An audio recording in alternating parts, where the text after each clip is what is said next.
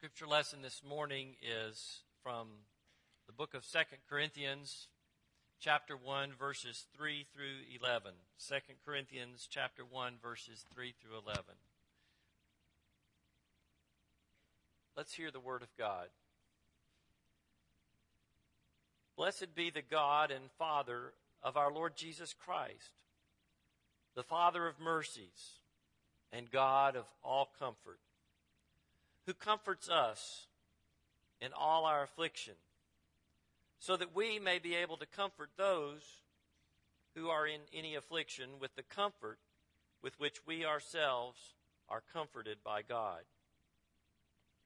For as we share abundantly in Christ's sufferings, so through Christ we share abundantly in comfort too. If we are afflicted, it is for your comfort and salvation. And if we are comforted, it is for your comfort, which you experience when you patiently endure the same sufferings that we suffer. Our hope for you is unshaken, for we know that as you share in our sufferings, you will also share in our comfort. For we do not want you to be ignorant, brothers, of the affliction we experienced in Asia. For we were so utterly burdened, beyond our strength, that we despaired of life itself. Indeed, we felt that we had received the sentence of death.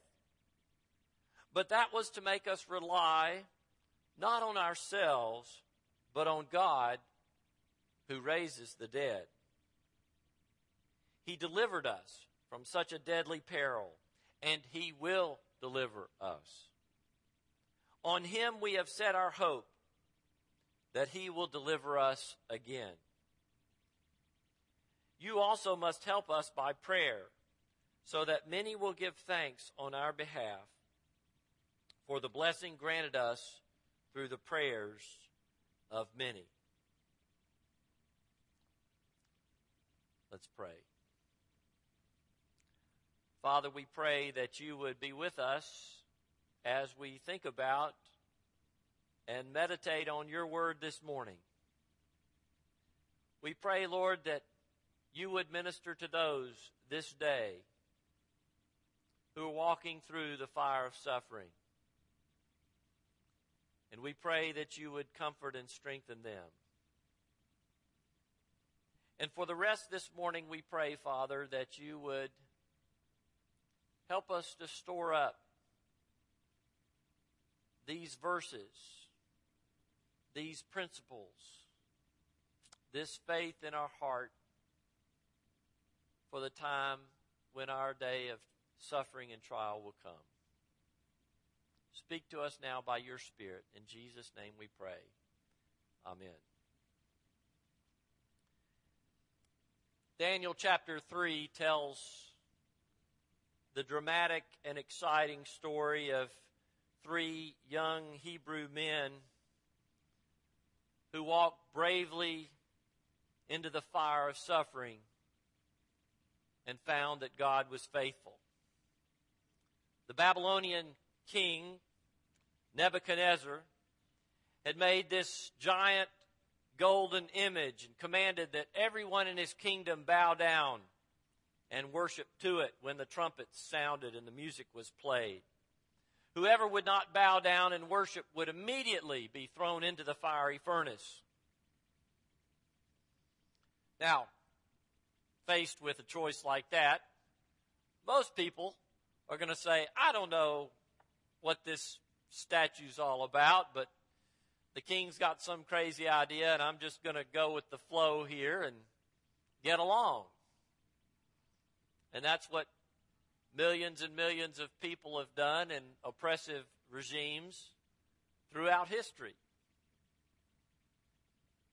But as devout Hebrews, Shadrach, Meshach, and Abednego would not and could not bow down in worship to the image that King Nebuchadnezzar had set up. They could not worship anyone but God. And Nebuchadnezzar was filled with rage at their refusal to join in with the program.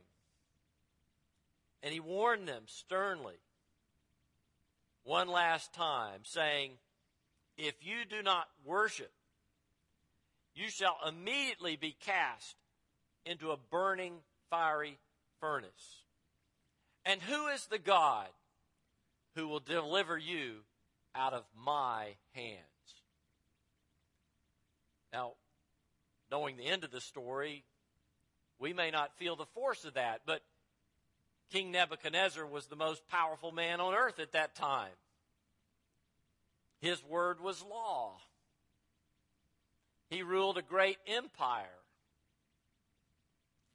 And it was no empty threat when he said, "Who do you, 3 young Hebrew men, think is going to deliver you out of my hands?" I have always loved their answer to the king. In Daniel 3, verses 16 through 18, we read, "O Nebuchadnezzar, we have no need to answer you in this matter. If this be so, our God, whom we serve, is able to deliver us from the burning fiery furnace. And he will deliver us out of your hand, O king. But if not, be it known to you, O king, that we will not serve your gods or worship the golden image that you have set up." And so when the trumpet sounded and the music played one more time, they didn't bow down.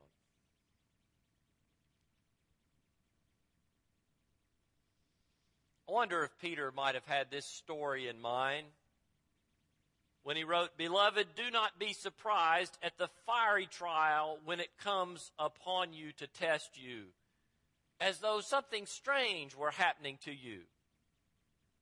But rejoice, insofar as you share Christ's sufferings, that you may also rejoice and be glad when his glory is revealed." Don't be surprised. Don't be surprised at the fiery trial when it comes. Jesus himself told us that it would be through many trials that we would enter the kingdom of heaven. Do the modern health and wealth preachers who never preach about suffering, who have no message about suffering, no theology of suffering, know something that Jesus didn't know, because Jesus said it's through many trials that we enter the kingdom of heaven? Most all of us, at one time or another, will have to walk through the fires of suffering. Maybe not literally the way Shadrach, Meshach, and Abednego did, but we will have to walk through the fire. Some of you may be walking through the fire right now. And so, in this passage this morning, I want to focus on 3 things that the Apostle Paul teaches and the Holy Spirit teaches us that we need to remember when we go through the fires of suffering. Now, there are many other things in this passage, but I'm going to focus on these 3 this morning. And the first one is that God is our comfort in times of suffering. God is our comfort. Paul writes, "Blessed be the God and Father of our Lord Jesus Christ, the Father of mercies, and the God of all comfort." Where does encouragement come from? Where does comfort come from? It comes from the Father of mercies and the God of all comfort, who comforts us in our affliction. And then he says, for as we share abundantly in Christ's sufferings, and I spoke on that several weeks ago. We share in Christ's sufferings. We follow a leader, a master, who suffered more than anyone has ever suffered or ever will suffer, to purchase our redemption when he died on the cross, to purchase your salvation if you trust in him. And so we follow a Savior who was a man of sorrows and who suffered. And many times in the course of following Jesus, we will also share in his sufferings. But the sequel to that sermon is this. As we share abundantly in Christ's sufferings, so through Christ we share abundantly in comfort too. We share abundantly in comfort. There is a consolation. There is a hope. There is encouragement for those who walk through the fires of suffering.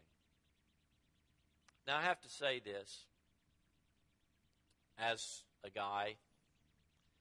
I really don't like the idea that I might need comfort.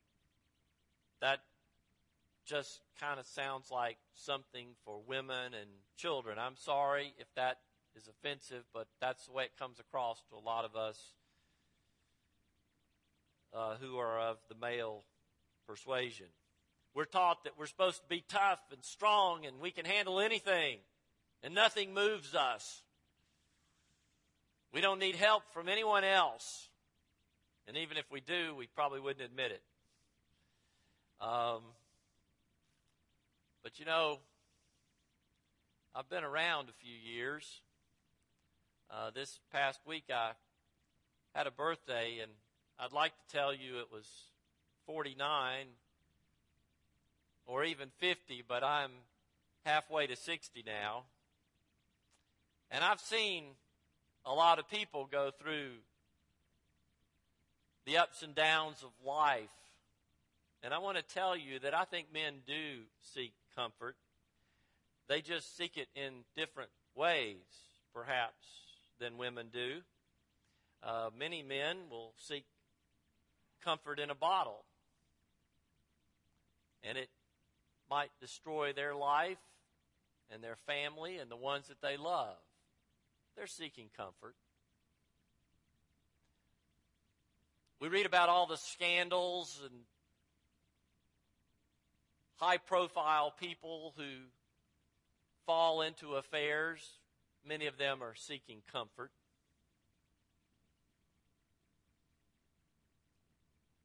Many times, men become addicted to pornography. They're seeking escape. They're seeking comfort. Or they escape through immersing themselves in their work so they don't have to deal with the problems in their lives or in their family or in their own character or behavior. They just immerse themselves in their work. But none of these things will be enough when you walk through the fiery trial. None will be enough when the furnace is heated 7 times more than usual. At those times, you need God, and God is the only one who can help you. How does God comfort and help us in the fires of suffering? Well, first of all, He knows what we're going through. He knows as one who's been there and more. He knows. He knows. He understands. He cares. And so we read in Psalm 34:15, the eyes of the Lord are toward the righteous, and He hears, and His ears toward their cry. The Lord is near to the brokenhearted and saves the crushed in spirit. Are you brokenhearted? Sometimes we go through trials where you just can't think about anything else. The emotions, the concern, the burden just consumes you. You don't really feel like eating, and if you do eat, you don't enjoy it. You think about it when you go to sleep. You dream about it when you sleep. And it's on your mind when you wake up the next morning, and it's oppressive, and you can't get away from it. But you know what? When you go through those times, the Lord is near. The Lord is near to the brokenhearted, and He saves the crushed in spirit. Another way that God comforts us is that He stays with us in our trials. Jesus said that it's good for you that I go away, because unless I go away, the Comforter won't come. But if I go away, He'll come, and He will be with you forever, the Holy Spirit. The Lord is near to all who call on Him, to all who call on Him in truth, Psalm 146:18 says. And in Hebrews 13 we read, for He has said, I will never leave you nor forsake you. I will never leave you nor forsake you. So we can confidently say, the Lord is my helper. I will not fear. What can man do to me? You may not think that you need comfort, but when you walk through the fires of suffering, it's a great comfort to know that God understands, that God has walked there before you, and even now He is walking there with you, and you are not alone.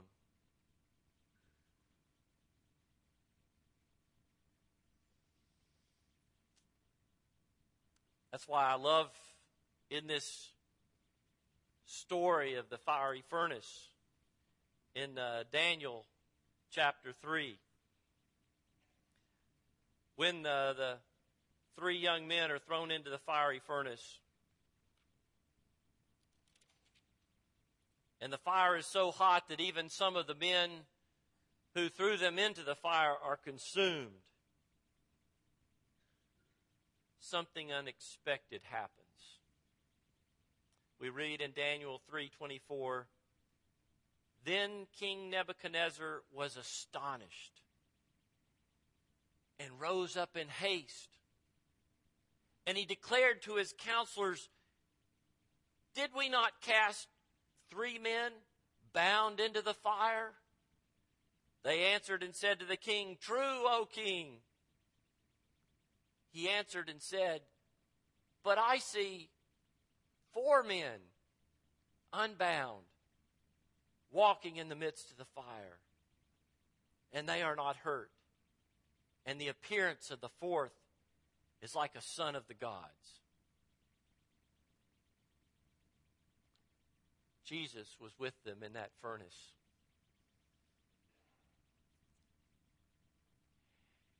And His face was brighter than the flames of the fire in the furnace, and they walked around unbound and unharmed.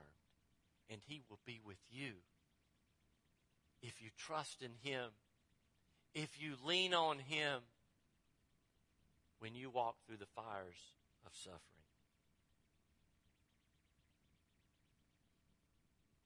The second thing that we learn in this passage in 2 Corinthians is that when we walk through the fires of suffering, God is our strength. God is our strength. In Psalm 46:1 we read, God is our refuge and strength, a very present help in trouble. And then in Isaiah 41:10 we read, fear not, for I am with you. Be not dismayed, for I am your God. I will strengthen you. I will help you. I will uphold you with my righteous right hand. And so Paul was going through this time of trial, this fire of suffering in his own life. And you know, I tend to think of Paul as sort of invincible. You know, here's this guy that's just unstoppable. And he'll go to one town and his enemies will get people all stirred up against him and they'll stone him and they think he's dead.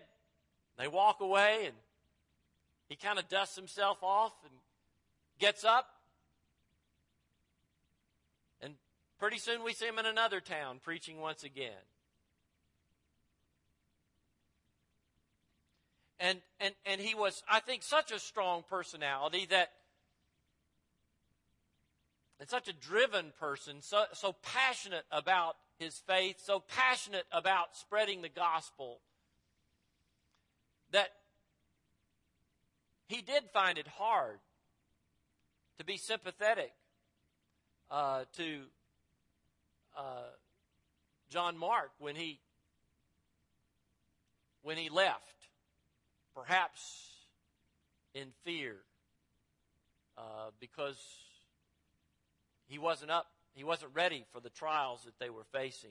But having said that, Paul was not invulnerable. God brought Paul to the place where he was not able to do it on his own. And so this is what he says. For we do not want you to be ignorant, brothers, of the affliction we experienced in Asia. For we were so utterly burdened beyond our strength that we despaired of life itself. That's a different Paul, isn't it? That's a different picture. Here's a guy who opens up his heart and he said, you know, we were at our wits' end. We were burdened beyond our strength, and we despaired of life itself. Indeed, we felt that we had received the sentence of death. And then here's what he learned. Here's what he learned when God brought him to that place. But that was to make us rely not on ourselves, but on God who raises the dead. And that is something we need to learn. That's something I need to be reminded of day in and day out and week in and week out. Because what we try to do is we try to live the Christian life in our own strength. We try to live according to this book in our own strength. We try to be a testimony for Christ in our own strength. We try to face the trials that come our way in our own strength. And finally we reach a point where it's beyond our strength. And we know it. You've probably been there. I've been there. And as many times as I've been able to figure out a way, I reach a blind alley and I say, God, I do not know what to do here. I do not know how to get out of this. I don't have the strength to do it. And you know what? That's a wonderful place to be. If we didn't have a great God, that would be a terrible place to be. If our God was like Nebuchadnezzar's image, that would be a dreadful place to be. But you see, the God that we worship is a God who raises the dead. So do you think that when you get to a place that you don't know what to do and you don't have the strength to carry on, a God who raises the dead won't be able to help you? Paul said that was to make us rely not on ourselves, but on God who raises the dead. Another time, Paul had a thorn in his flesh. We don't know what it was. Some affliction. I don't think it was a character flaw, but some affliction. Something that drove him crazy. And he pleaded with God to take it away. And God said, my grace is sufficient for you. I could take it away. But Paul, here's what I'm going to do. Instead, I'm going to give you the strength that you need to live with it, to overcome it, to glorify me in the midst of it. My grace is sufficient for you, for my power is not revealed in your strength, Paul. My power is made perfect in weakness.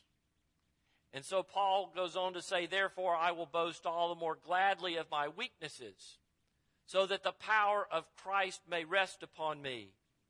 For the sake of Christ, then, I am content with weaknesses, insults, hardships, persecutions, and calamities, for when I am weak, then I am strong.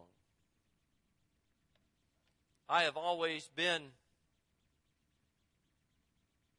inspired by the martyrdom of Hugh Latimer. And this is a summary of the story I pulled off of the internet. When Henry VIII of England died, he left 3 heirs: his son Edward and his 2 daughters, Mary and Elizabeth. Edward succeeded to the throne and was a staunch Protestant, or at least his advisors were. And under his rule, the church services, previously in Latin, were translated into English, and other changes were made. But when Edward died, the throne passed to his sister Mary, who was firmly Roman Catholic in her beliefs. And she determined to return England to union with the Pope. With more diplomacy, she might have succeeded, but she was headstrong and would take no advice. Her mother had been Spanish, and she determined to marry the heir to the throne of Spain, not realizing how much her people of all religious persuasions feared that this would make England a province of the Spanish Empire. She insisted that the best way to deal with heresy was to burn as many heretics as possible. It is worth noting that her husband was opposed to this. In the course of a 5-year reign, she lost all the English holdings on the continent of Europe. She lost the affection of her people, and she lost any chance of a peaceful religious settlement in England. Of the nearly 300 persons burned by her orders, the most famous are the Oxford martyrs. Hugh Latimer was famous as a preacher. He was the Bishop of Worcester in the time of King Henry, but he resigned in protest against the king's refusal to allow the Protestant reforms that he desired. Latimer's sermons speak little of doctrine. He preferred to urge men to upright living and devoutness in prayer. But when Mary came to the throne, he was arrested, tried for heresy, and burned together with his friend Nicholas Ridley. And his last words at the stake are well known. Be of good cheer, Master Ridley, and play the man. For we shall this day light such a candle in England as I trust by God's grace shall never be put out. Where do you get the strength to do that? Where do you get the courage to face such a terrible fate for your stand and for your faith? That comes from God. God is our strength. And He will be there for you as He has been there for me and for so many others when you go through the fires of suffering. And finally, God is our hope in suffering. God is our hope in suffering. And so, Paul says, in 2 Corinthians, He delivered us from such a deadly peril. What Paul feared might happen didn't happen. He didn't die. God delivered him from a deadly peril. But he knew that every day his life was in danger. He knew that his days were numbered. And so he said, he delivered us from such a deadly peril, and he will deliver us. On him we have set our hope that he will deliver us again. And I think that if you were to question Paul about what he meant there, I think that he was probably echoing the same thoughts and position that Shadrach, Meshach, and Abednego had said to King Nebuchadnezzar centuries before. Our God is able to deliver us from the fiery furnace, and he will deliver us from your hand. Now, the footnote there is, we're not exactly sure how he's going to do that. We don't know if it's going to be a miraculous deliverance. We don't know if this is going to be our time to die for our faith. But either way, we're going to be delivered from your hand, King Nebuchadnezzar. And we will not bow down. And you will not have control over us. So I think there's some of that when Paul said he delivered us from such a deadly peril. You see, I have known people whose only prayer was, and their only hope was, God will deliver us and he'll do a miracle. And that's a great hope. And many times it happens. But God is sovereign. And sometimes he delivers another way. And ultimately, God delivers us not only from the fiery furnace and the fires of suffering that we go through in this life, but he delivers us from this life itself and all of its hardships and trials and hurts and disappointments and limitations. And he takes us to glory. He takes us to be with him forever.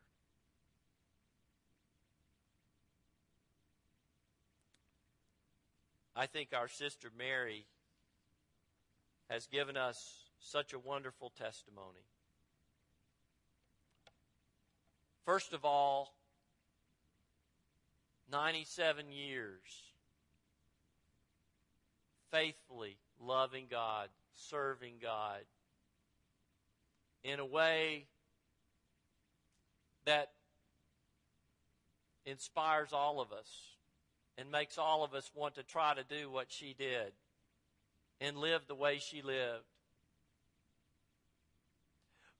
But you know, in recent weeks, as her health was failing, she wasn't praying that God would give her more days in this life. She was saying, pray that God will take me home. It's time for me to go. It's time for me to leave this world and leave this suffering and be with my Lord. Paul put it this way, for I consider that the sufferings of this present time are not worth comparing to the glory that is to be revealed to us. For the creation waits with eager longing for the revealing of the sons of God. For in this hope we were saved. Yes, we do suffer. And maybe you haven't experienced it, but you probably will. Some more than others. But ultimately, our hope is that God will not only deliver us from this tight spot, or this dark place, or this defeat, or failure, or hurt, but ultimately we have set our hope on Him, that He will deliver us from bondage to sin and death, and we will be raised to eternal life with Him in glory forever. And so Paul writes in 2 Corinthians chapter 4, for this slight momentary affliction. Now, earlier he said we were completely beyond our strength. We despaired of life itself. But then when he steps back, he says, this slight momentary affliction is preparing us for an eternal weight of glory beyond all comparison, as we look not to the things that are seen, but to the things that are unseen. For the things that are seen are transient, but the things that are unseen are eternal.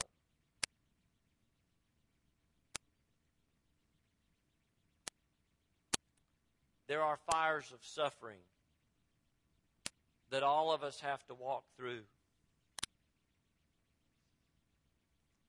You may have friends who support you and who pray for you.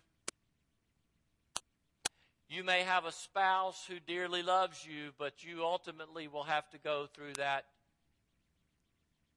trial, that fire, that valley perhaps of the shadow of death yourself.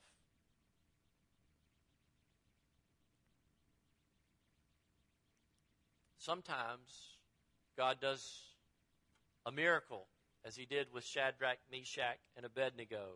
They were thrown into the furnace, but they didn't burn. In fact, even their clothes didn't smell like smoke. Their hair wasn't singed in any way. Sometimes God delivers in another way. Sometimes He takes us home to be with Him. The point is, though, that whether God delivers us by a miracle or not, He's always with us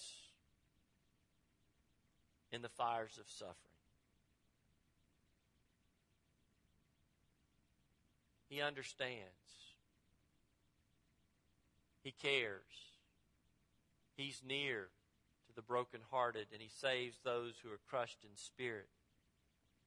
He gives us the strength that we need when the situations that we face are way beyond our own strength. And He promises that on the other side of the fire, the glory of heaven awaits us. So when it's your time to walk through the fire of suffering, be of good cheer and play the man, brothers and sisters. For that's the time when, by God's grace, the candle of your testimony for Christ will burn the brightest. Let us pray.